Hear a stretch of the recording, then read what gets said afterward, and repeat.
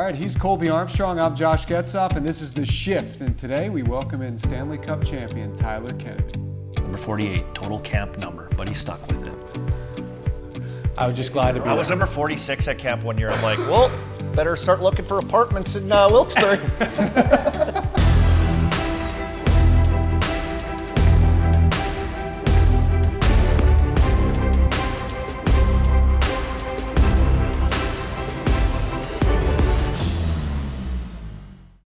So we are literally at TK's house, though. This is actually awesome. Look at this beautiful view. It is pretty nice. There's a guy out there working on the ground. They're always out there working, huh?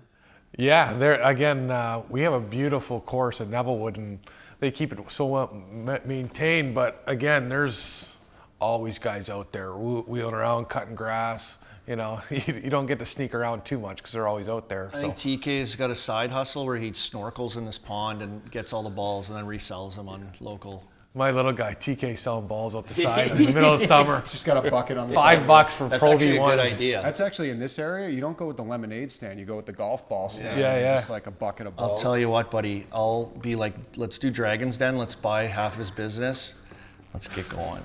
And, Just sell them. Always thinking. We're always thinking now after it's all done, right? I know. I feel like I have more time now to think about like what's next. You know, like how do you kind of be successful in this next part of our life? You know, and right now, you know, again, we've only had one way our whole career, and now we have time. I'm like, all right, I have a training business, but like, what else can I do? You know. So I remember you and I talking about it when you first retired and joined the broadcast about like, and I know you know this too, TK. Like, you guys are on a schedule every single day. It's like morning skates at 10:30. Then you like do whatever you do with your food. You get a nap. You go down to the game, and then all of a sudden it's like, okay, now you're like me. You have no schedule. We didn't have to use our brains then, right? Yeah.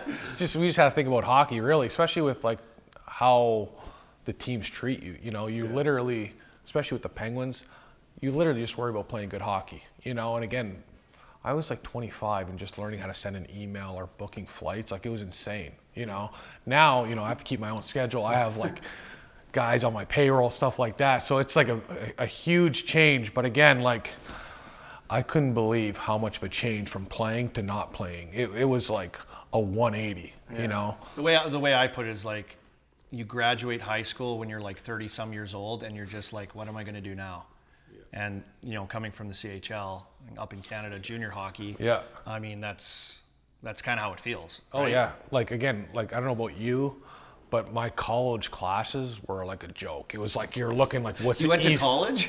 Like for like 3 classes. I don't think, so I played my hometown, and my parents just wanted me to stay busy. They didn't want me to just go to the rink all day and kind of bank on being a hockey player. So I ended up 3 classes, and they were just like history, just like blow off classes. But again, now I wish I would have took a class, so at least I had something going into the real world, you know? And again, when you're done, you know, first thing you're like, oh, where'd you go to school? It's like, high school, and then this local college back home. It's, you know, I got 3 classes. I don't even know where my credits are, you know, but. Did you take them the whole year? You passed them? Yeah. Oh, so you got them in the bank. There you go. Yeah, good luck trying to find them. But I remember just like, you know, copying, pasting off people, you know, and like you're on the bus and you're just like, oh, I got this presentation tomorrow, coming back from Toronto, like, how am I going to try to wheel this? And I remember a teacher actually said like, hey, is this copy and pasted? I'm like, yeah, I just had a tough week, sir. And they're all pretty good, especially in your hometown in a small community. You know, they take care of the hockey players, so they help me out a lot. But again, once you're done, it's like, it's cruising. You know, it's an uphill battle for like the OHL guys. You know, I feel like the college guys, at least they have a little bit of direction. You know, a little bit of schooling behind them, or maybe a little bit more how the world works. But OHL guys and CHL guys, like, it's a total different ball game. Yeah, we don't have forward thinking at that age, you know? Just like play hockey. Well, you're streamlined right to the hockey. Right? Well, yeah, you get a master's degree in that. I mean, both of you have taken that. That's what I outside say. your We playing went to career. Harvard for hockey, buddy, pretty much. We got a You guys degree. did. Played in the NHL. That is Harvard, essentially. Well, when I was trying to figure out, so when I first retired, and I knew it was my last year, I was having back problems, and like my second last game in New Jersey, I was getting out of my car and I blew my back out. Like, I just kinked my back. So sorry to laugh, but that's actually hilarious. It took me like 40 minutes to go from West Orange down to the Purdue Center or whatever. And I remember it was like just took it extra longer. And I remember I was just like, oh, my back's a little tight. And I open the door and just all I hear is click. And I'm like, and I'm off the side of my truck. And I'm calling the trainer. I'm like, hey. He's like, where are you? I'm like, I'm hanging out the side of my vehicle. Can you come out here? I just need a hand just getting up, He ended up coming out. He straightened me up, and I got work done because I knew, I was like, if I don't play at least one of these last 2 games, there's no chance Ray's going to sign me again, So I didn't play that game. I got a bunch of treatment, and I ended up playing my last game, but I kind of knew, I was like, it's coming quick here. And again, it was nuts, like just how it all unfolded, like getting hurt and kind of knowing it was coming to an end. And then when I was done, I kind of knew I was done. I got a call from, I'm not sure if it was Billy Guerin or Ray Shero. And they're like, TK, this is one of the best advice you're going to get. Whatever you do, don't disappear for 1 to 5 years and try to figure out what you want to do. They're like, get into it, call the Penguins right now, and try to get a job just doing something, just to see what you want to do. And that's what I did. And obviously the Penguins are great I did to learn to play, did some radio stuff. Obviously Colby was around, helped me out, just talk, just because you were here and you were like, obviously I didn't really know any of the alumni. You're the only alumni I knew. And I was like, hey. It's from our era. What's this like retirement like? So again, I ended up working it. And my first year out of hockey, I felt like I was I felt like I was on the Penguins, but I was a healthy scratch all year, not making no money. I was like, oh, like this ain't too bad. And then the second year, I felt like it hit me like a ton of bricks. I was like, wow, like I'm not making the money I should be, or I think I should be. Making $100 is a lot harder than I thought. And everything's competing, especially around here. Everyone's competing for jobs and this and that. So it was such an adjustment my second year compared to my first year. My first year, again, I felt like I was like a healthy scratch. My second year, I went through some tough times where I was just like, are we gonna have to sell our house? Yeah, you're like, TK, action on life now. It was like, I was like, Jesus, like again, like your bank account starts going down. You're like, okay, well, how am I gonna keep it there? Like again, I felt like I give up a lot to get to where I was. I don't want to drop it because, I didn't know what to do. So I ended up, doing my training thing, and I got immersed in it because I ended up starting my own thing, and now I'm obsessed with it. And I really found what I love to do, which is nice, but again, you're doing that at 30 whatever years old 36, instead of coming out of college as like a young whippersnapper and like, okay, here we go. Even that, like I worked with Ty Hennis, high octane, and I just again, I would like have 2 kids. I'd be like, wow, this is tough. And I'd see Ty on the other side. He had like 30 kids like humming around. And I'd be like, this guy is where I want to be. This guy knows what he's doing. Like, and then I would talk to him, and I still kind of text him and say, hey, what about this? Or how do you do this? And he's just so intelligent of like how to keep guys moving, how to keep it fun. That I really look up to a guy like that helped me kind of just establish part of my program of how to do it, because again, like I always thought, getting into training, it's like, all right, kid, you go around here twice, let's go shoot the puck. Aren't you good? I'm like, wow, like, no, there's like steps, there's like building blocks, and it took me a long time to learn those building blocks. But now that I have it, my job is so much more enjoyable, because I know what to do. Well, you're not as frustrated. Yeah, you have a plan. Right. Because like, again, like I think 4 years, like Cruz was what? He was a mite? Like 6 years old, 7 years old. Yeah, so he'd come out with TK. TK was just starting. It was great. Yeah, it was like, again, he was one of your first students, Cruz. Oh, there's a group of kids that he was like just all starting. All those 10s, like especially when you look around Pittsburgh, the biggest numbers in hockey are the 10s, 9s, always 16s and 17s are coming just because they win a cup. That's when all the kids got really into hockey. Crosby bump. Yeah, it's crazy, but like those are my biggest numbers in my training program, and it's because of the Penguins, but at the very beginning, I've never been more frustrated of trying to learn a new job or a new way to teach. Like again, it seems simple to teach like a 7-year-old how to skate, but there's bend your knees and push, kid. Yeah. Like duh. Again, especially as like a northern it kind of comes simple to you a little bit too. Yeah, it's a little easy for you. Well, it's been your whole life. And right. Like growing up.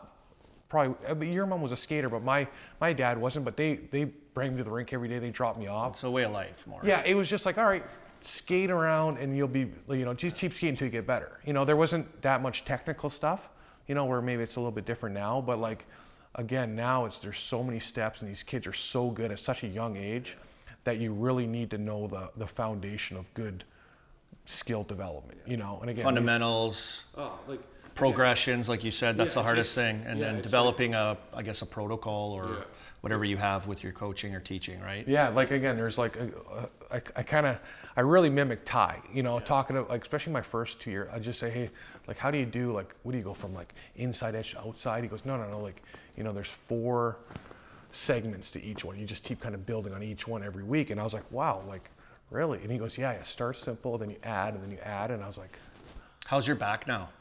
With the bad back, picking kids up and pushing kids around early. And I remember coming back from practice and my back would just go out. So I would come back to the hotel or my place and I'd be walking like this and Brand's like, it's out again. And I'm like, how can you tell, you know? But my back was good. And as soon as I retired, it took me 18 months to wake up without feeling my back. Yeah. But again, even now, like as you get older, like I take care of myself. Like, you know, like I get massages every week. I'm full rolling. It's like I play a little bit and I'm still in pretty good shape, but I got to take care of myself. You know, and that's why, again, I love my job, but it forces me to take care of myself. But again, like you see some of the older guys, older alumni, I feel like they let themselves go and they don't stay on it. And then it's just tough to get back to where they are, you know? So I've been really trying to take care of my body. We eat really healthy and. I feel like TK's talking about me. Yeah, I want to ask it's been you, a roller coaster, TK. Let's put it that way. well, both of you guys could probably speak to this. But you're still in good shape. Like thanks, buddy. Yeah, that's good. But like you're not hurting though. You know what I mean? No, like, I'm not. No, Yeah. You were running around all weekend. Yeah. It's kind of, but like, you know what I mean? Like minimally, yeah. Well, you know what you mentioned, TK, I think is interesting. Like you said, you knew when it was time to be done playing. Like you kind of felt that mentally. But how do you feel mentally finished, but then get like mentally ready for the next step? Because obviously that was a challenge. Like that's probably something like when you go into retirement or, you know, post playing, nobody really talks about that fact. You guys, I don't want to say it in an insensitive way, but you kind of fade back a little bit because you're not the guys on the ice that everyone's focused on as the Penguins or the Devils or the Sharks, you know, the teams throughout your career, Islanders. One, really, you don't have a choice, right? Like there's other 2 ways you can go. You can try to keep pushing, try to be successful in life, or you can kind of sit back and kind of, you know, go the other way where you're still trying to figure it out for 5-10 years, you know? And again, I feel with me, one thing I was always good at was being able to work hard. You know, I've always had that skill, like, is being able to work, you know, and I'm willing to work grind. hard. Yeah, I can grind. Again, that's how I got to the NHL. Like, it wasn't like I was a high-end skill player. I was willing to outwork guys. So after my career, when I was seeing kind of what was going on and feeling kind of lost, I was like, well, what can I do? And my wife, Brandy, she goes, well, what do you know? And she really helped me going, no, you know hockey. Yeah. You know, you might not be the best speaker, but one thing you do know is hockey. Yeah. And then when I got on with Ty, it kind of clicked. And then I was like, all right, well, I'm just going to work at it. I know if I'm on the ice more than everyone else teaching, I'm going to learn. And I got to kind of take the fast track because I want to get to where I need to be. You know, I had some goals. And again, at the very beginning, my first 2 to 3 years out, like I lived on the ice. Like again, there was days where I was like, Brand, I'm done. I hate this. Yeah. And then the next day I'm like, wow, no, I'm great at this. I'm really good at this. And again, it's just like everyone else's job. You kind of ride the roller coaster, you know? And at the end of the day, I knew I was done when I was getting pushed down the lineup, when I was seeing guys flying around. And the biggest one was like when my warm-up was longer than practice. I was like, all right, like I'd be warming up for an hour and 10, and the practice would be like 25 minutes. I'd be like, you know, the veteran guy, I'm just dripping sweat. I remember like Gary Roberts. Yeah, that's the guy I think of. Yeah, like I remember when I was 20, him and, you know, Rex, they'd be running on the treadmill sweating before practice. I'd be like, all right, let's go. Cup of coffee. And like, let's go. Just and then up and go, at the end of my career, I'm like, wow, I can see where those guys are coming from. Because again, my warm-up was so long trying to keep my back in check. You know, I was foam rolling, hot tub, cold tub, hip rotation, you know, like, you know, it was like, it was insane. And I was like, nah, this is too much. And then again, picking up my kid, I'd pick him up for 5 minutes. Like, all right, here, Brandon, my back is killing me. You know, so yeah, it was tough that way. But when you know, again, like, it's not that you want. I think your mind always thinks you can play, especially after your first year. I don't know about you, but I'd be watching TV. I'd be like, I think I'm better than him. I think I don't know why, but I thought I brought more to the table than him. And then after your second, third, you're like, no, you're not better than him. You're like, he's a good player. Like he's better than I was. So yeah, the decision to stay in the game, I think, and I don't know, we could go back and start at Stanley Cup, but like the decision to stay in the game, obviously something that you knew. And in Pittsburgh. But like there's so many jobs in hockey. Like we didn't realize that when we were in the dressing room, like what goes into running a team from sales to, all the different, player development, like all that stuff, and scouting, and I didn't even know, like, what do you make doing that? How does that work? And finding like a cool thing inside the game where you fit, where you're happy, and it sounds like, and it looks like, and my kids skated with you, and watching you grow, doing post-career stuff, found something that you really love and where it fits. Yeah, like coming back to Pittsburgh, obviously my wife's from here, and obviously the Penguins, like when I look through the teams I played, the Penguins were my biggest impact, winning the Cup in 2009, and obviously having a special bond with the city here. Coming back was great. Again, the Penguins got my first job, kind of helped me get off my feet, and then finding what I love to do was even better. Obviously, again, what I live to do is not easy because it's actually physical work, but I love it. And again, Pittsburgh kids, I've met so many great kids. So many, like, again, you look around Pittsburgh, I always say, there's going to be a kid from either Cruz's team or Cruz or someone that's going to go D1, go to get a scholarship, make the NHL, because there's such a good hockey bed in Pittsburgh now. Again, when a Pittsburgh team comes to another city, it's not like they're going to, they're bringing a team, which is cool. Like again, like all these little guys with the Penguin bag, they come on the ice, like it's like, wow, like these kids are so sick. They got the yellow helmets, but you've had a big part in training a lot of the kids around here. So, big talk about Cooley and stuff in the last year, and now, you're going to have a part in, shaping some of these kids early in their lives. So it's really cool, like kind of legacy through the city with hockey, like you said, growing to where it is. Yeah, again, like even you hear like a lot of kids just like, wearing their Penguin jersey to bed, or like I was doing their hockey stick. Yeah, I was doing like some Zoom classes, and you look, at their basement, and they got all pictures of, guys you played with, and it's like, wow, when they look in their stick handling, look up and they see like pictures of us, like that's cool, like you've made an impact, and definitely. Again, like it's been so cool to see how kids develop, and how inspiring one Sid is, with the learn to play. It's it's unreal. Again, like I think it's so cool when a Pittsburgh team goes anywhere else and the teams know, wow, no, they're bringing a team. Like they're not bringing no one. I think 20 years ago was a different story, but now when the Pens Elite come in, or the Vengeance or whoever, like you better bring your A game, because these little kids can play. These guys train like crazy. You mentioned just your career in Pittsburgh. I want to apologize because I didn't introduce you as Stanley Cup champion. That's like a part of the title. Yeah. How much did that change your life? Because you come up in the Penguins organization, but then you reach the goal. Like, just seeing the Cup, I remember when we were in San Jose in 2016 working with the team, that was the coolest thing ever. Your name's on it, you lifted it, all that stuff.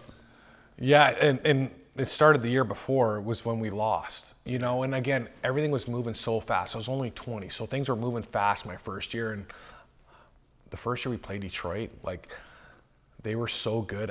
We didn't have the right team to beat them, And then the next year, I felt like we had the more confidence. We obviously had a coaching change from Terrian, which I love Terrian. Terrian was a great coach for me as a young guy, because he was the first coach to be like, hey TK, like you might want to grab someone. He was like but I needed that, because I needed a coach that was kind of a hard on me, because I need a guy to say, hey, grab him, or hey, we need to change momentum, go hit someone or something. How'd you think about being impactful differently? So you responded to that. Because I felt like I needed a coach to be hard on me, because if he wasn't, I'd just fade off. So Terry was great, and then we had the coaching change. We obviously bring in Billy Guerin and those guys, and bringing in Dan, who I think through my whole career, I thought Dan was my best coach. And I think it was more because he knew how to push my buttons, but that was when everyone started to have just place for every circle. Every line had a job, and it was very clear. We were ready for Detroit. And I remember we beat Carolina 4 straight. And Gino just like went off. Gino was just like another man. He was like, again, he was on another planet. And Detroit was playing Anaheim. They went to Game 7. And that helped us out a lot, because we were like, okay, we're waiting for them, And you can see by Game 4, or 5, they were running out of gas, and we were just kind of young and starting picking up the speed, and we were starting to like, all right, if we wear these, we're going to get them. You know, we're going to wear them out when we got them. And again, once we won, it was awesome. I remember a guy goes, it'll change your life forever. So did it? Yeah. Again, like I do. You're 21. You're in the NHL. Yeah. Well, we're going to do this every year, boys. Yeah. Sid and Gino, no big deal. But Yeah. you know, having that experience so young, what was that like? One, for your career, but just your life in general. What, going home in the summer? Yeah. Or, I mean, what has that done for you, even in your post career now too? It's been huge. I remember a guy back home goes, "You'll ride the Stanley Cup for the rest of your life," and I was like, but I got 3 more coming, bud. You know, like that's just. I just thought I had so because again. That's the way we thought too at the radio. Yeah. We won. Pens went back to back our first 2 years. We came on with the Pens like, oh, ho hum. That's what we do here. I do camps all over the world.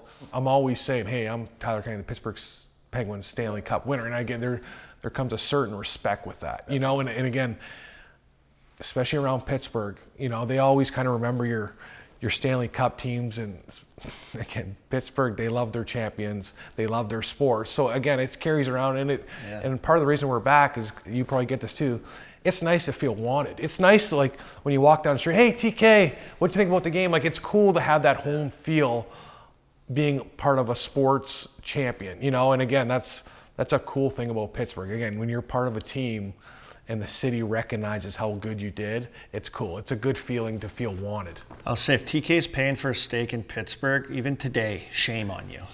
Shame on you. Free steaks for our champions. What is the steak? What's the go-to steak for TK? Just so they know. I like Yeah. You know? I like the New York strip. I like a little fatty, you know, medium rare. I was about to say medium well. Whoa. Yeah, like medium chewing on a rare. cowboy Medium rare. boot. Yeah, you know, we kind of keep it pretty simple with like you know, Capital Grill, Morton's, Il Pete's. You know, we kind of keep it pretty simple, but I'm a foodie. I feel like when you play in the NHL, your taste buds like pick up a little bit. You know, it's not like you know, you're going to the Outback or whatever. You know, you're going to the top end restaurants, and again, you go to the team dinners, like they're bringing the noise with the food. You know, like you're even the wine and everything. You know, you get used to that high-end living, that high-end, you know, lifestyle that you want after your career. And and for me, I'm willing to work to try to get there again. So TK's bathing in Dom. We just popping bottles, bathing. You know, it's just like I wish. I want to ask you about that time too, because when I was here and then you came and then I left, winning championships, like you talked about, Pittsburgh loves their champions. I mean, that was kind of a great time. Also, just I think with the Steelers especially, and your teams of excitement and really good teams that. Yeah. It also like brought in a new era of fans too. Yeah. Like a lot of people had not seen a championship. Like what was it like to be a part of that? 2009's a long time. Yeah, what was it like to be a part of that at that time, in that moment, with the city going crazy come fall for football, and your hockey team obviously is it was where it was.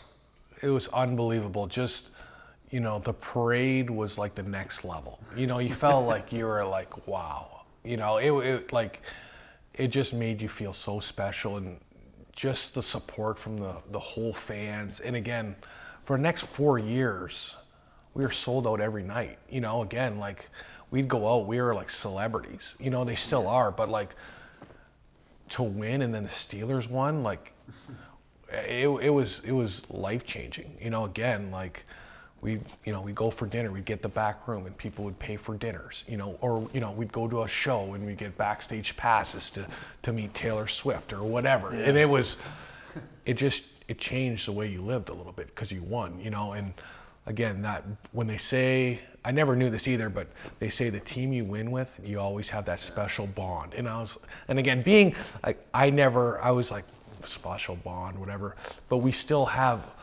a team chat of 09 guys, and it's still the same guys saying the same and it's again like, grow up, guys. No, and like, you know, great. like you have like Billy Guerin that, like, again, if you say something wrong, or, you know, they light you up, you know. And that's what you miss about, you know, hockey, or like anything like that. You know, again, it's the same guys coming at you. You know, again, if you walk in the dressing room with a bad haircut, or you take a picture and they repost, they're like, oh my God, TK still not getting good haircuts. You know, but it's the same guys, and I still stay in touch, you know, with some of the guys, and it's just cool that it's such a tight bond with those guys. It's weird, but it's so cool that I can tell Billy Guerin or like Matt Cook and just light him up, and he takes it a certain way. Where if I did it with someone else, I'd be like, oh, I know. You it's know not the same. Yeah, it's not the same. Yeah. Yeah, once you do it, you're together forever. So, yeah, great. You mentioned Billy G a lot since we started talking. I mean, obviously he came on board in 2009, but what was it like with him? And did he kind of announce his presence to the team in any memorable way that you can think of? Yeah, like again, you know the kids that come, or you know the guy that walks in a room and he makes himself comfortable. He don't care. Yeah. That was him. You know, it wasn't like he was tiptoeing. Like it was like, hey boys, I'm here. Let's do this. You know, and he wasn't quiet. He led by, you know, he was more the vocal guy. Sid was a little quieter back then, but Billy Guerin was loud. He had the personality. Yeah, he had a personality. Which you guys probably needed, yeah, right? again, there was the Stanley Cup team. We had so many characters. We had, you know, Billy Guerin, Max Talbot, Pascal Dupuis that loosened up the dressing room by making jokes or like, hey, let's go, or you know, Hal Gill. Yeah, what a roster. And then we had guys like, you know, Orpik, Adams. That once those guys were done the jokes, they were the guys that stepped, hey, it's time to go, you know? And again, like with Sid, and so it was such a great dynamic to win with those guys. And Billy was just, I swear, his one-liner, like, you know, the guys just quick. been around. Yeah, like, I remember he would come up to me and he'd be like, TK, this is how we used to do it on my other teams. I can say whatever I want to you, but as long as I said buds after, it's okay. And he would just like light anyone up and he'd go, buds? And like, you know, again, he'd be like, oh, you were good today. Buds? You know, like, hey, or, you know, if you're a -4, he goes, hey, good game today. Buds? You know, like, again, he was real funny. But he also brought a different aspect of if you weren't playing well, he'd come up to you and say, hey, what have you done the last 4 games? And if you're like, well, I'm running around, he goes, well, you got to bring more than that. Like, grab someone. Or, hey, you got to do something, bud. You know, you got to make yourself different here. We need you. Accountability. And again, it was like no one ever, you know, that was a different element, you know, or him going, no. What are you bringing to the team here? You going to grab someone tonight, or are you going to try to go to the net and spear the goalie and get a dirty one, or what? And I was like, it's something that the coaches never said. You know, like, it was like, by the end of the year, Sid, Hal Gill, Adam, all like the leader, Orpik, they ran our team. You know, it wasn't like, I felt like Dan had an easy job of doing systems because those guys ran the team so well. You know what I mean? Yeah. Like, so. I had a run-in with Billy Guerin. It's a story I kind of share when I got traded out of here. Billy was on the island with Doug Waite, and they're like 2 older guys, like just floundering on the island. Like, and I was playing my first game against them, and I never met Billy at all, ever, Doug Waite. And they were like so friendly on the ice. It was crazy. And like, I grew up watching these guys, you know? So I get traded. I'm playing my first game in Atlanta against the Islanders. Line up for a face-off, offensive zone. Billy's lining up, defensive zone. He goes, hey kid, how you doing? I'm like, oh, not bad. I was like pissed. I got traded to Atlanta. You know, I was like in this great place that was like going like this. Yeah. And he's like, don't worry about it, buddy. I'll tell you some advice. First one's always the hardest. First trade's always the hardest. And I'm like, thanks, buddy. Yeah. And then later on in the island, him and Doug Waite came down to say hi to me. And then later on, Billy's in Pittsburgh winning a Stanley Cup. So you see like the leadership, the looseness and the caring, you know, the perspective, and that was added to your guys' team. I hear you talk about Billy all the time. When you guys had your reunion here a little while ago, 10-year reunion. I swear, they're just older. They're the same thing. They're just older. You know, again. He's a guy you're like, you know, he's a guy that I think attracts people around him. He has that personality, and I could tell, like, you speak really fondly of him and couldn't wait to like, hang out with him or anything for a guy like that. who ripped me so much, I love him. You know, for a guy that didn't let me get away with anything, you know, again, like as a young guy, you wear fun suits and stuff. Yeah. And, you know, he'd rip your suit if you didn't like it, you know, but again, you know, if we go to dinner, he'd be like, hey, we don't drink anymore? Come on, a couple beers for the boys, you know, but again, he was a great guy, and another guy, Cooney, was a huge leader. Orpik. You guys really did have a good core there. Yeah. We had like a young team that was real mature, you know, like Sid did everything right. Sid was like the man. Sid was like our father. You know, we'd go out and Sid would come and he would be like, you know, he'd give you the eyes. You're like, all right, enough of that, you know. Yeah. And Orpik, I remember I was getting hurt a lot, And Orpik kind of pulled me aside, again, being a leader, going, hey, like, TK, you're not going to be in this league. You keep pulling your groin, they're going to call someone else up. Hey, at night, you know, when you're sitting texting or stretch. He goes, what do you think all these old guys, you think they're sitting around at home? And I didn't know as a young guy, I was like, oh, they're not going out to Capitol Grill on Friday and coming back and doing nothing? They're like, no. They're getting massages, they're doing. So Orpik really showed me how to take care, be a pro. He's like, a beast. Yeah, like taking care of my body. Because then I started to stretch at night and I was like, oh. Orp scared me at camp. He's got that glare. No, but he's just like, you see him with a shirt off, dude? You ever seen the show He-Man? I have the power. Like blonde hair, absolutely shredded, brick, could skate like 1,000,000 miles an hour. And I'd always go to camp and I'd be like, please have Orp on my team. Please have Orp on my inter squad team. Right, because you came up with him. Yeah, I came up with him, and I hated practicing against him. Every time he touched you, it hurts. Like, he's just on another level. But you're right, he did that to me, too, in Wilkes-Barre. Yeah. Like, hey, kid, get in the gym. Like, you look at you look like a piece of asparagus, buddy. You're so skinny. Like, and you're like, is he serious? And he's like, no, he's serious, you know? Oh, yeah, he's deadly serious. Yeah, like, but again, I felt like that kind of stuff, like, helped me. You know, I always, maybe I didn't come off that I wasn't paying attention, but, like, I always listen. When someone says something to me, I feel like I listen. You know, again, you know, in coach, sometimes you blow it up, but like, I felt like I've always listened, especially like guys like Billy or Orps, you know, saying, hey, no, you know, and obviously when Sid says something, you're like, yeah, whatever you say, Sid, you want me through the wall? I'll run through the wall, you know, like just because you have so much respect for him, you know, but again, that team was crazy special, you know. It seems like, I mean, we were talking before we came on camera, your junior career too, you had some good influences there with Trevor Daley and Jeff Carter. And I mean, I know you guys both played in the CHL and you in the Western League and you in Ontario, or OHL. Yeah. What was that kind of like, just kind of growing up in that environment? And wasn't it unique? What were you saying? You went to high school in your town? I mean, that was kind of rare with a lot of guys. So what is it? Most guys get drafted, they go to their city that they play in your Ontario, so you play in OHL. You'd have to move away, go to a different school, bill it at a family's house. Yeah.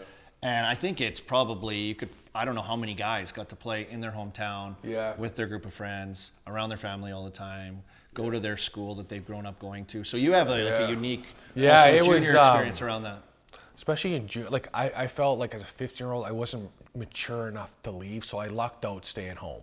You know, it just helped me being around my parents, my brother. You know, my brother already played for the team. He already played for, so there was 2 local homeboys playing on the same team. My brother ended up getting a concussion of the year, so he never played my last year. But it was phenomenal. I talk about like having everything free and walking around and like you're the man. But the only thing that really that I felt struggled was the pressure, because no matter where I went, no matter what I did, everyone knew. You know, if I did something, I had to keep my, you know, my plate clean, so clean. You know, again, if you had 5 bad games, it wasn't like you were sneaking around. You couldn't blend in because you're a local and again, boy. like I feel like who's the hardest player on you? You know, or who's the hardest person on you? Yeah. Me, and then who? It's probably your parents, right? Yeah. Your parents are like, they're the only ones that won't sugarcoat it, which was great, because I think that made me better, you know. But again, when I was coming home and I had a bad game, they'd be like, how'd you play? I'd be like, okay. They're like, no, you're. It's like, I can't go to work tomorrow. Jeez, it's Tyler. Yeah. Freak, I gotta wear a brown paper bag over my head. Exactly. But it was, I felt, during my junior career, I had a hard time sleeping because I felt so much pressure. That, you know, I was like 3 o'clock in the morning. That's crazy. That's true too. You know, I struggle with that a lot in junior, because I couldn't handle the pressure at 17-year-old. And then they're like, hey, do you want to be captain? I'm like, yeah, I'll be captain. You know, and then it just added on. But I think it helped me become stronger, you know, mentally. And then when I went to Wilkes, it was the first time being away from home. I felt I was like flying on the ice because I had no pressure. No one was. If I had a bad game, you know, I was wheeling around town. Yeah, I was like sleeping so good at night. Like I had such a great year in Wilkes. I had played half a year, but like I was scoring every second night because I just felt so like loose. Because you know, I had that. Felt like there was not the city on my back, but like, you know, everyone was watching. You know, and I wanted to make the city of Sault Ste. Marie proud. You know, but total opposite feeling of what you experienced, right? Really? And obviously, and you're actually getting paid too, which was cool. Yeah. You know, thanks, junior hockey. Yeah. Well, I think we got paid $200 every 2 weeks. Yeah, if you're 19, yeah. Was it like 125? Or maybe you're 20. Yeah. I think, yeah. and they'd give you like food stamps or whatever. But again, like it was cool. Again, I had a good support system, and the guys were really good, me being hometown. And then again, when you look at my leaders, like Trevor Daly was phenomenal. You know, Jeff Carter. Ex-Penn, current Penn. Yeah. It's kind of weird, cool eh? too. Yeah, Hockey like even I was saw small, Karts man. like last year, and I was like, geez, how it's such a small world. But like Karts at 17, he had like an NHL shot, you know, and he'd come down the wing and he'd just like let that flex thing go. You know, he'd lean on his stick, the flex, and it'd be in every time. And I'd be like, this guy's going to the show. Like, there's no question. Big, strong, smart. Yeah, and again, he was another guy shredded, like just in complete. He was 8-pack when he was 17, you know. And again, just seeing those guys and how they performed every night, and like, you just want to be those guys, you know. Again, when I was in Pittsburgh, with all the best leadership, it helped me become a better pro because I had such a high. Everything was such a high accountability, high standard that we did go to practice. It wasn't like, hey, we're, you know, it's not a country club. Hey, we're here to get better. We're here to win. Like, that was a standard. You know, went to some other teams, it wasn't as serious. You know, I found that too. Yeah, tell me about that. Because Yeah. when I went around, I played on other teams like you. I think we played on the same 14 Yeah. different teams. I always found like it was never the same. Not even and I close. think because I left prior to that, the 08 season, you guys went to the final, and then 09 they won, where it was like the standard, as you mentioned. So I want to know, like, speak to that, because it's honestly never this. I couldn't find it anywhere else. Not I went even on any close. other team, either the dynamic in the dressing room, Yeah. or like the expectation in meetings, or through the year. It just was like, so it was truly special to really start in that. I say I went from a military camp to everything was like this. Everyone get in line, let's go, let's get to work. Where I went to like a country. You hear like, oh, this team's a country club. And like San Jose was a very different, it was just way more relaxed. Yeah. And they didn't have that expectation to win every night. Yeah. You know, if they lost, okay, we lost one. We're in Pittsburgh, we lost one, like the next day guys weren't coming in smiling. You know, like it was just different, you know, and everyone was more on the same page in Pittsburgh, you know, and it can come from the leadership down. You know, everyone, you know, again, when you see Sid watching game tape, you're not going to eat your omelet. You know, you're going to watch beside him. You know, like it was just a different standard. You know, again, practice was time to work. It wasn't, hey, we're just going to get a skate in, you know, and I went from getting, like, again, once we won, like, even when we were winning, or before we won, we went from making, we'd always have shakes. We'd have shakes in Pittsburgh, and there would be like blueberries, all the best, kale, just like they'd have a complete fridge of the best for shakes. Yeah. When I went, San Jose wasn't bad, but when I went to Long Island, I'll never forget, they handed out all Powerade to all the guys, and the trainer came around and put protein in everyone's Powerade, like a protein powder, and I remember sitting beside JT, and he's shaking it. He's like, "You can drink it?" I was like, "What's this?" He goes, "Oh, that's your protein shake." And I was like, oh, "Wow, like this is different," you know. I was like, I went from eating like fresh kale and like A1 steaks to like Powerade. It was so different, you know. But that's what happens when you win.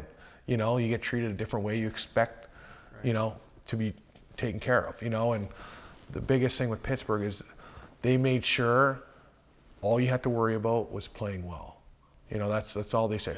You just play well, we'll take care of the rest, which was sick. You know, again, I don't know, post-career didn't help me, you know, but like at the time it was unbelievable, so. You know, I think is interesting about that though, like you came up in the organization at a time where the Penguins like weren't good.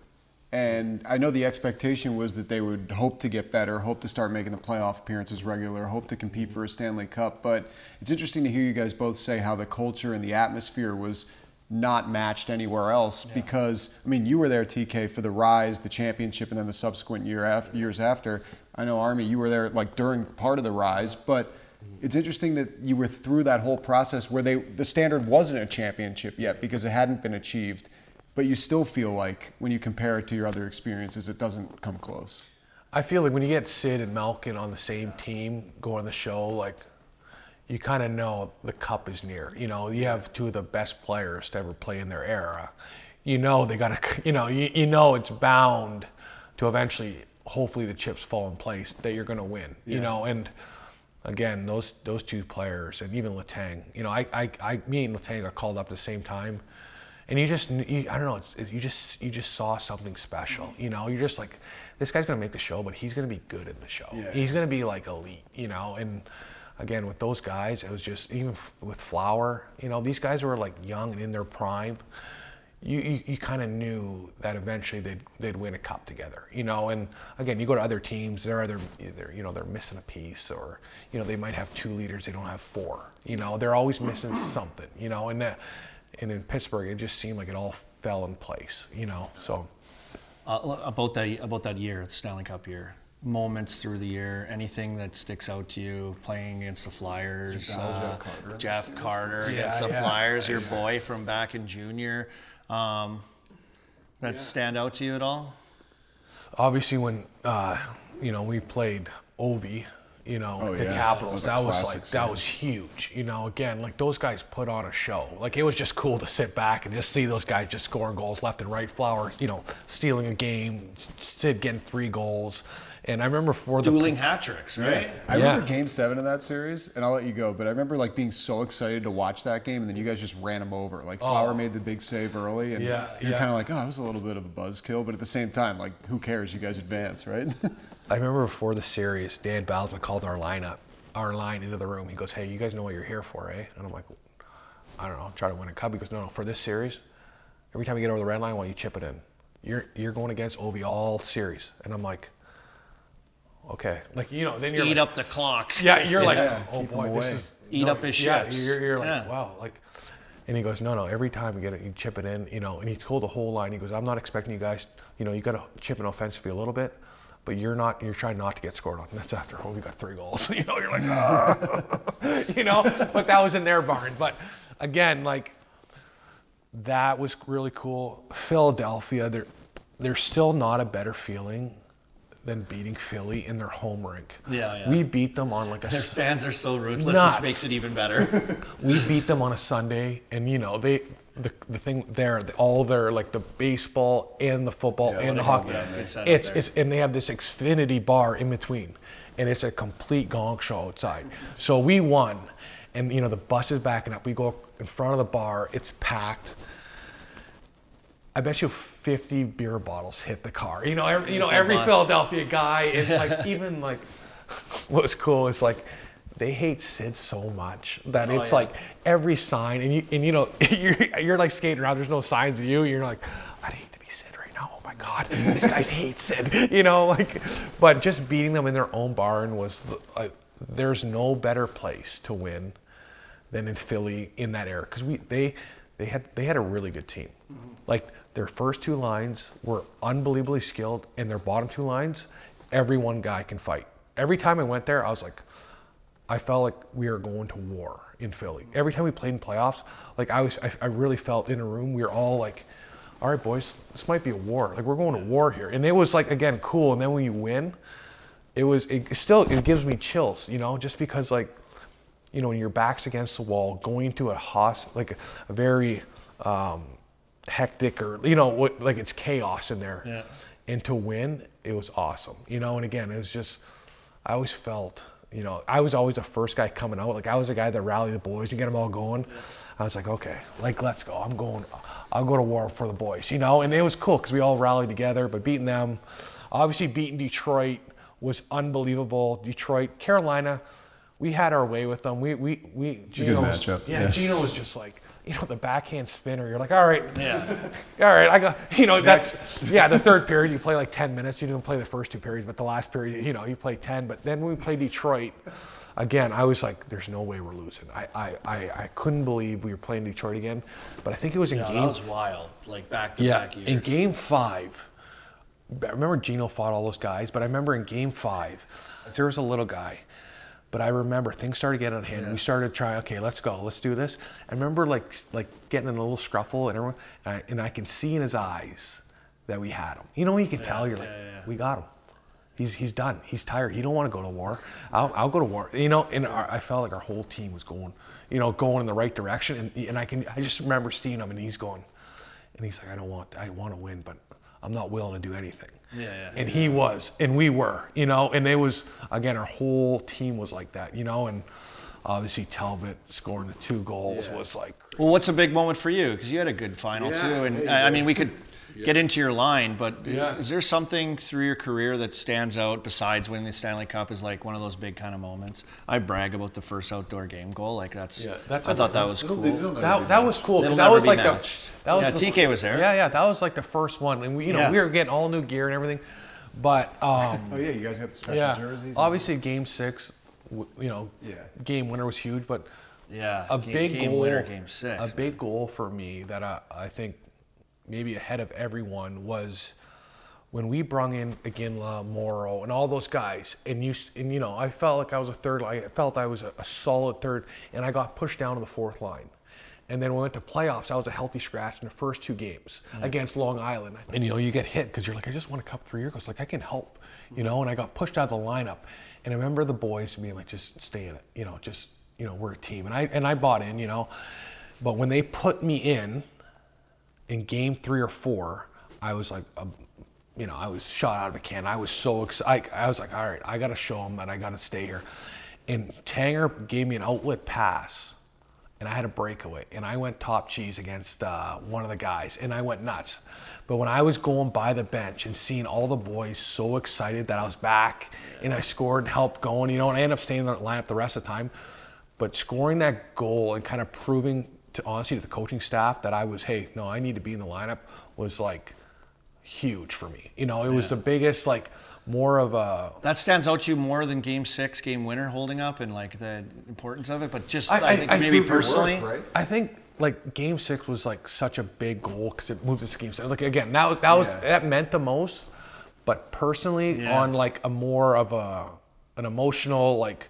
Believe in myself. Back against the wall. What do you got here? You're gonna fold, or you're gonna play to win. And when I came out and I played that game and I scored and I had a great game, I was like first star.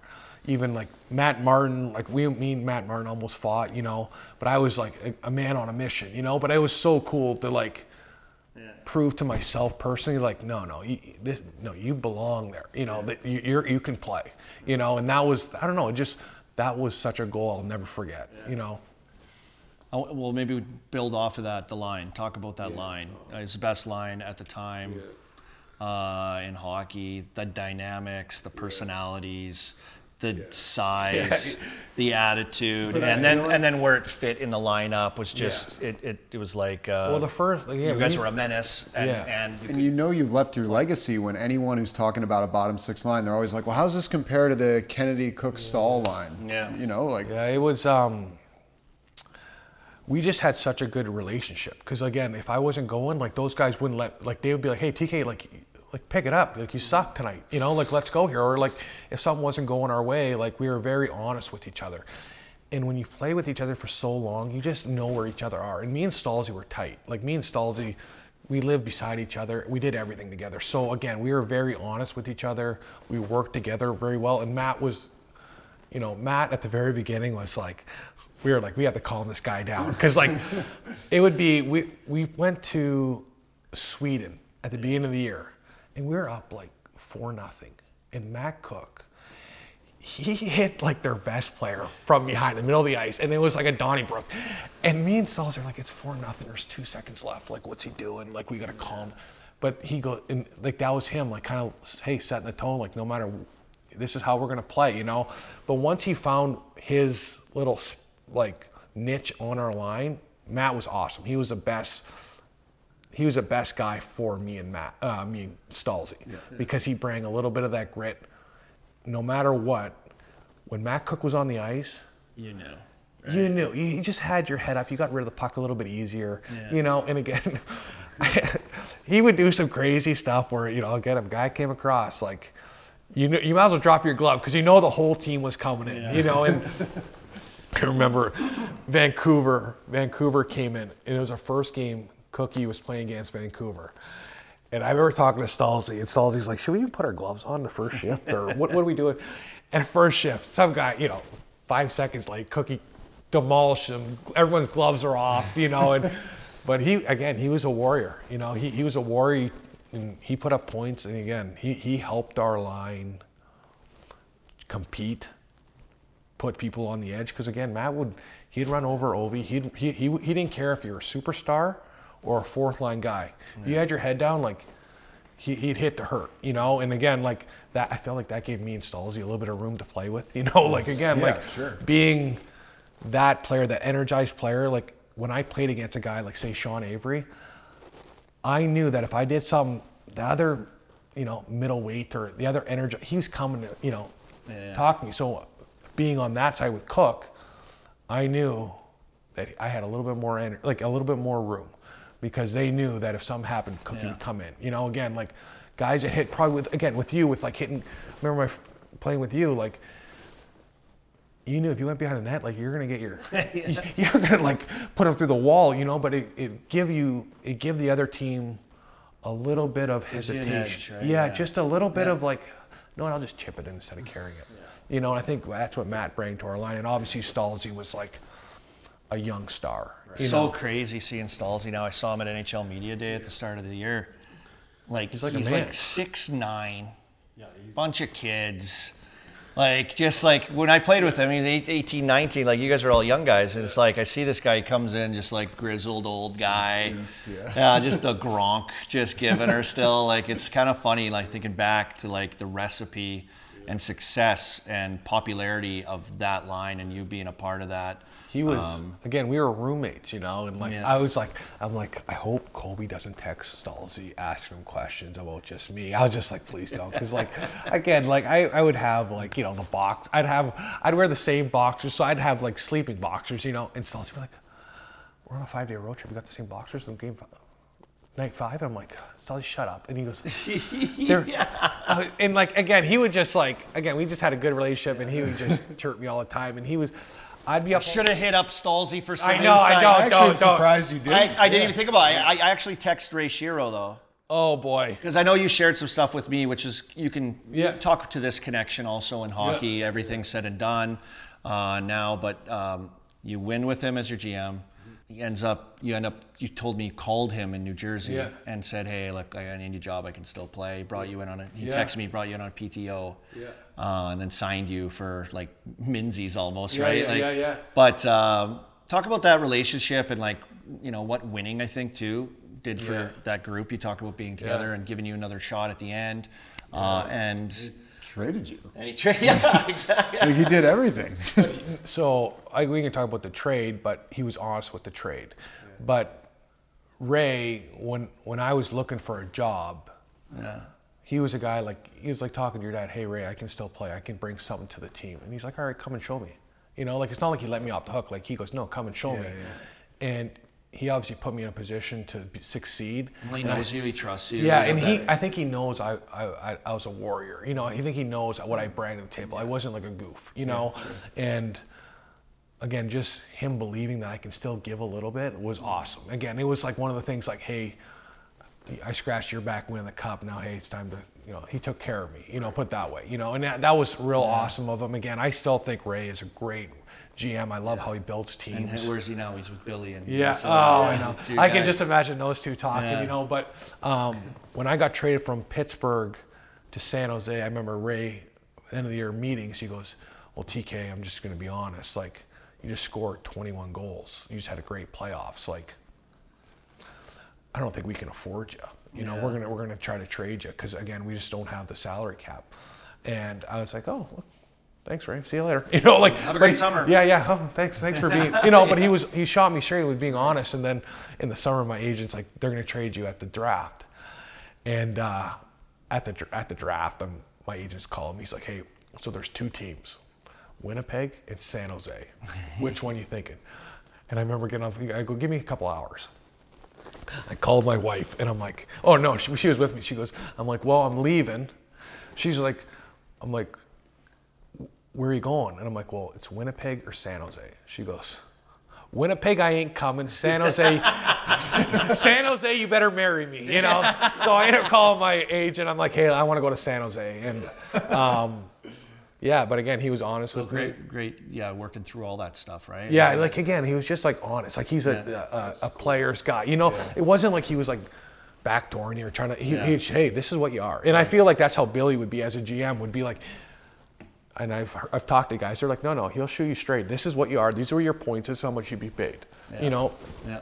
And I think that's how Ray was. I think he probably got it from Ray and just how to communicate with players. Because players, the biggest thing, they just want to be, you know where you stand. Yeah, they want to know where you stand. Because again, when there's that little bit of trust, you'll leave a bit or you'll take a little bit to stay with that guy because you know he believes in you. Sometimes you think differently than they think of you. And I learned that in the minors, I think, when you're trying to figure out where you fit. But it's nice to have that because we never know what's going on behind the magical doors. Like, we just stay in the dressing room and we're like, I hope they like me. Right? Yeah, it's like my whole career, why I love Dan Balsam as a coach, he was the first coach to tell me exactly what kind of player I was. You know, again, I was a first line guy and then junior. Yeah. You're a stud. Yeah, I was a stud. I went down to Wilkes. I was playing really well. Yeah. Thought I was a dangler. Yeah. Dan goes, no, you're a third line guy, TK. Yeah. Play good on the wall. And he'd give me 3 things. He goes, TK, if you're good on the wall, good in our end, finish your checks and shoot the puck, that's how you have a good game. And I was like, really? Just those 3 things? He goes, that's what I expect. Finish your checks, good on the wall, and shoot the puck. Yeah. And I was like, well, that simplified it. Yeah. You know, because again, like, you know, everyone's like, go have a great game. And I'd be like, what does that mean? Yeah, what is a great game, right? Yeah, do I run around? It means different for you than it does for someone else. Do I run around? That's or what? Interesting. Yeah, and like, when he said that, I was like, wow. Like, again, like, you know, even with youth hockey, every parent goes, go have a great game. And even my parents, or even when I say to my kid, go have a great practice, or go have a great game.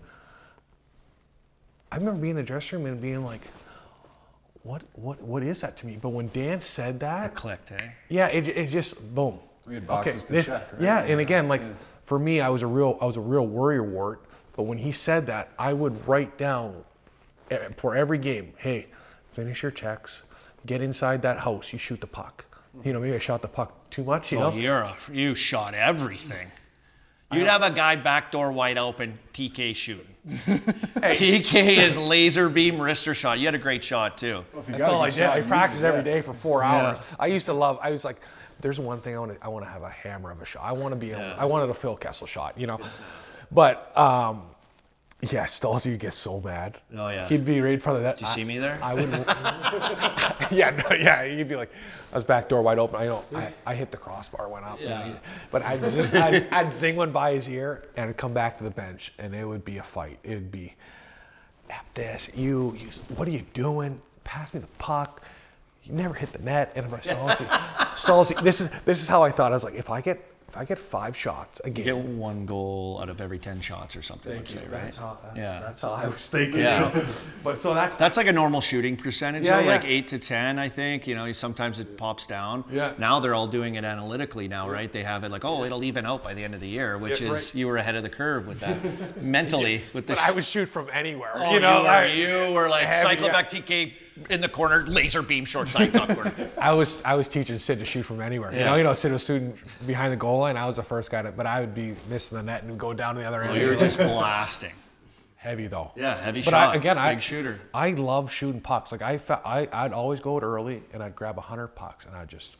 I remember I did doing that with you actually before I was dealt away. We'd go out early on the ice, Old Mellon Arena. Yeah. We'd set up on the side. We'd move around because we're both righties. Yeah, that's and we just pick our spots all over and we just go out there early and just zink. So we knew when we got. So you knew when you got a puck on the ice, no matter what, where you wanted to go in that spot, right? It was you didn't even have to think, right? Yeah. Again, we're the ones that showed Sid. Sid does it now. Yeah. That's good to know. So when I'm watching Sid at practice, I know where he got it from. Watch for that on TK's Instagram. That'll be a new little check on the bottom for. That's true. Yeah. Taught Sid how to score. Finish checks. Teach Sid how to practice. But Sid, he's always there. But the biggest thing is shooting quick, you know. And again, like, with me and Sid, we used to have conversations because I would stand there and shoot. And then Sid started to be able to catch it and move and shoot, you know. And he goes, TK, and he like, why are you just shooting from the same place? And I was like, I don't know, I think it's working. He goes, he's probably like, no, you got 10 goals this year, you know. But 10's good though, bud. Yeah, right? Yeah, 10 to 15. Like, let's 10 go. now, 15. Yeah. We'd be in Miami right now. Yeah. Mansion. On the yacht. Yeah.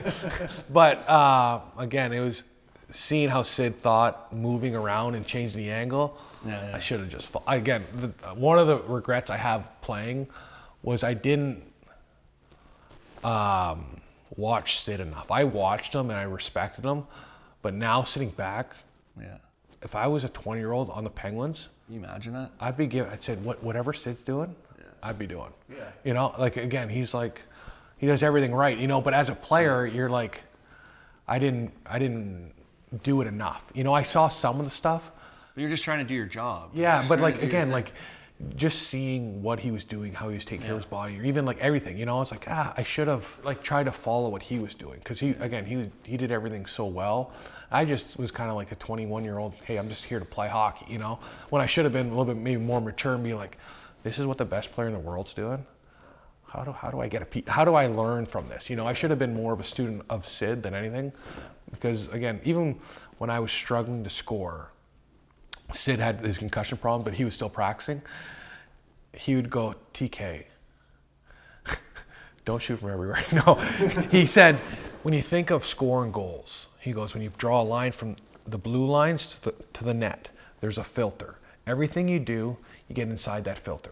Everything you do, every move you make, get inside that filter. Because I went on like a 15 no goal, you know, having scored in 15 games. You know, I was ready. I licked my stick, put it that way. But yeah, we're gonna talk about that. Oh my God. Yeah.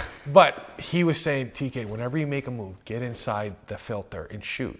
And the next game, I made a crazy move, went to the middle, and I scored.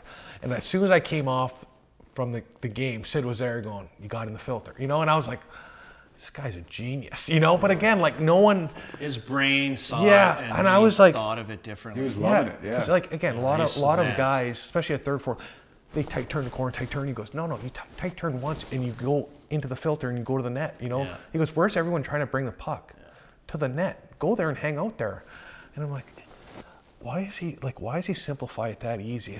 I got like a million things wheeling around, like what I should do out there, what am I trying to dangle, and this guy's simplifying it for me. But there's just like little things that I took from him, you know. But the licking the stick thing. Not licking the stick. I never saw him do that. He's a psycho of amazing proportions with all of his like rituals or superstitions or whatever. But yeah, I saw what happened there. What?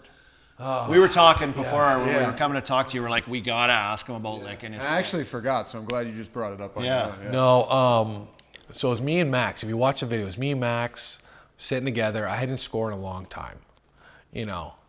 And I remember Gino. At one time, Gino would kiss his blade. He'd kiss his blade in the dressing room.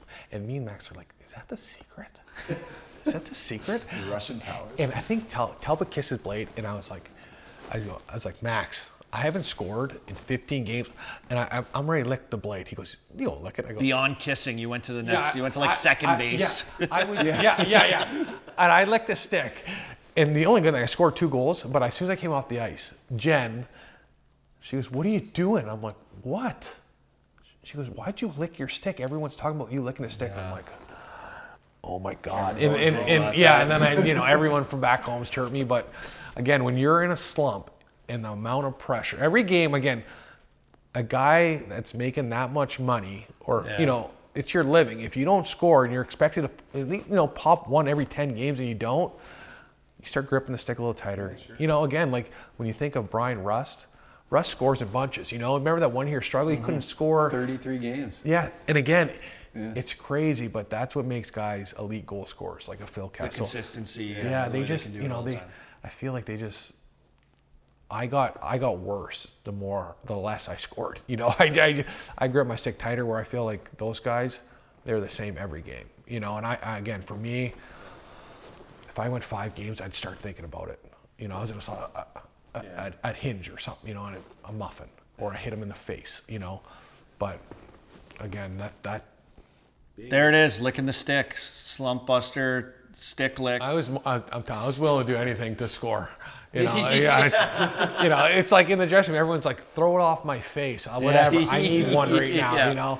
Take it any way you can get it. Hey, if you score a goal, it's $100,000. You think about it, you know, like You know, it's true. Yeah. Every goal. That's what Ray said to me too when he signed you. Also, you talk about that. That's what I forgot. I was like trying to think. What did he tell me? He's like, "Oh yeah, TK. Yeah, we signed him. We brought him in. Then we signed him this contract, and I paid him this much. And I think he scored like 2 goals. So I paid him like $300,000 a goal."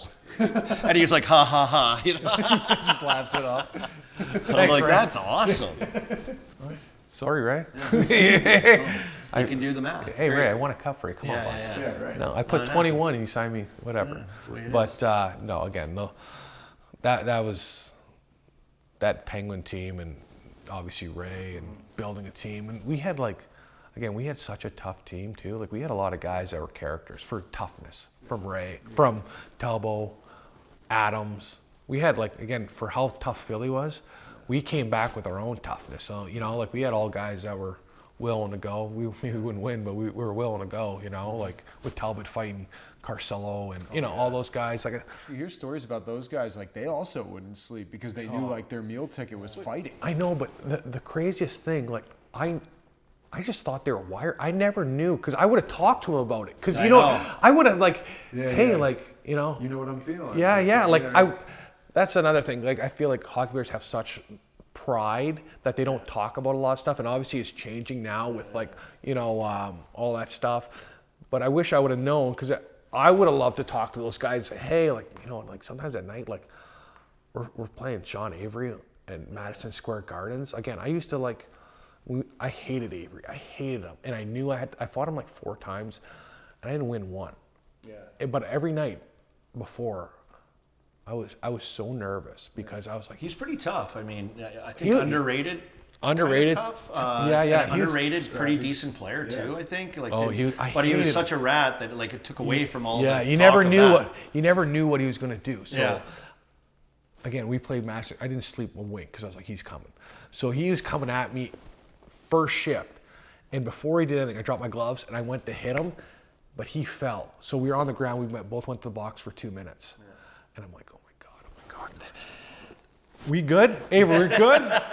We good? And I can just see him. He's just sitting there, and I can just see him getting madder and madder. And I'm looking up. It's minute 10, minute 9, and I'm thinking in my head, I'm trying to get myself mad. And you're like, yeah, what's coming. Yeah. And I was just like, oh, this sucks. This sucks. You're like, check, please.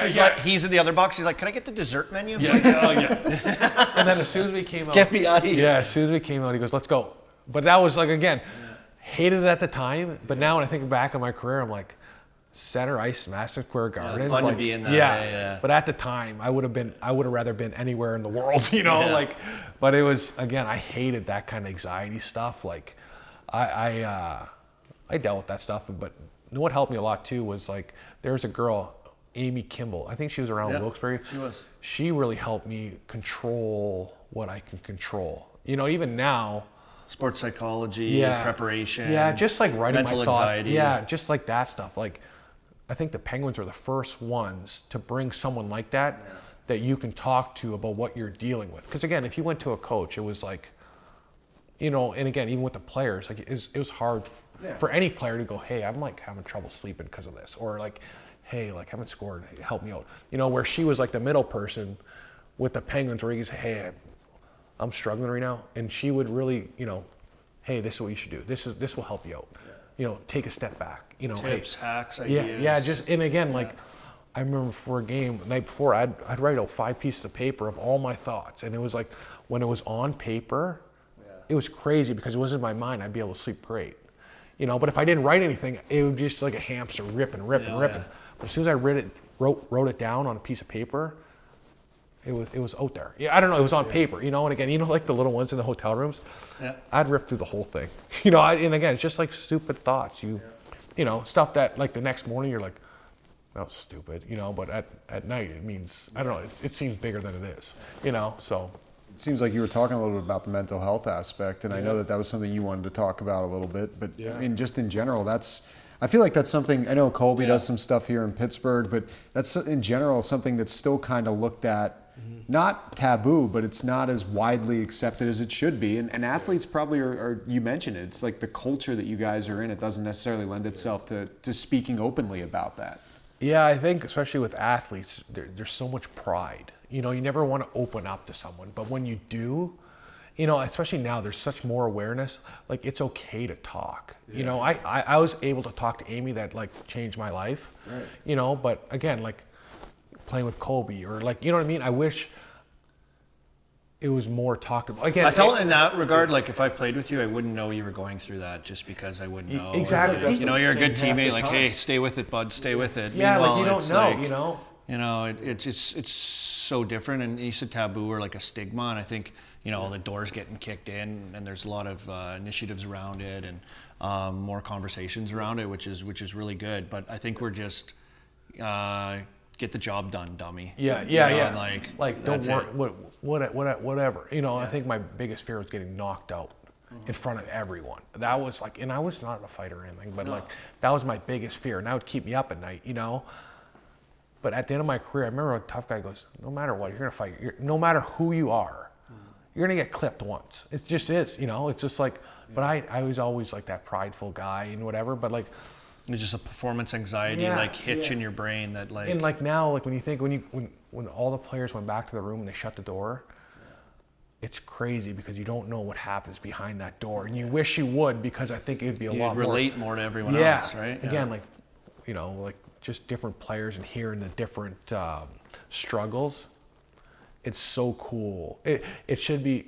They should almost feel have like you're like left alone on an island, right? Yeah. You're like, oh, okay, I was normal. Other guys were dealing with I was like too, normal. yeah, right. Meanwhile, you think like, you know, what the heck am I? What's wrong with me? Because I was with Stalzy for 3 years, and this guy Stalzy slept like a bear.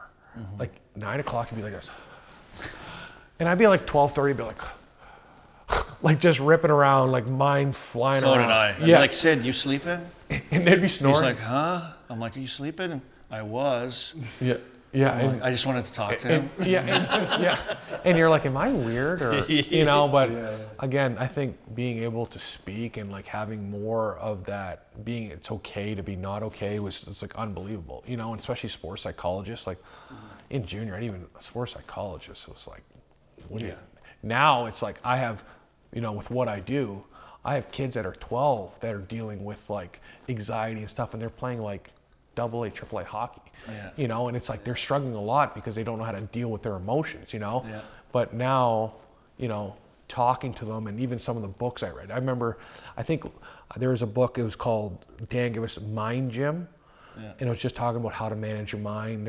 Mario wrote a book, Mario's got a good book, and it's like all questions of like what's your game?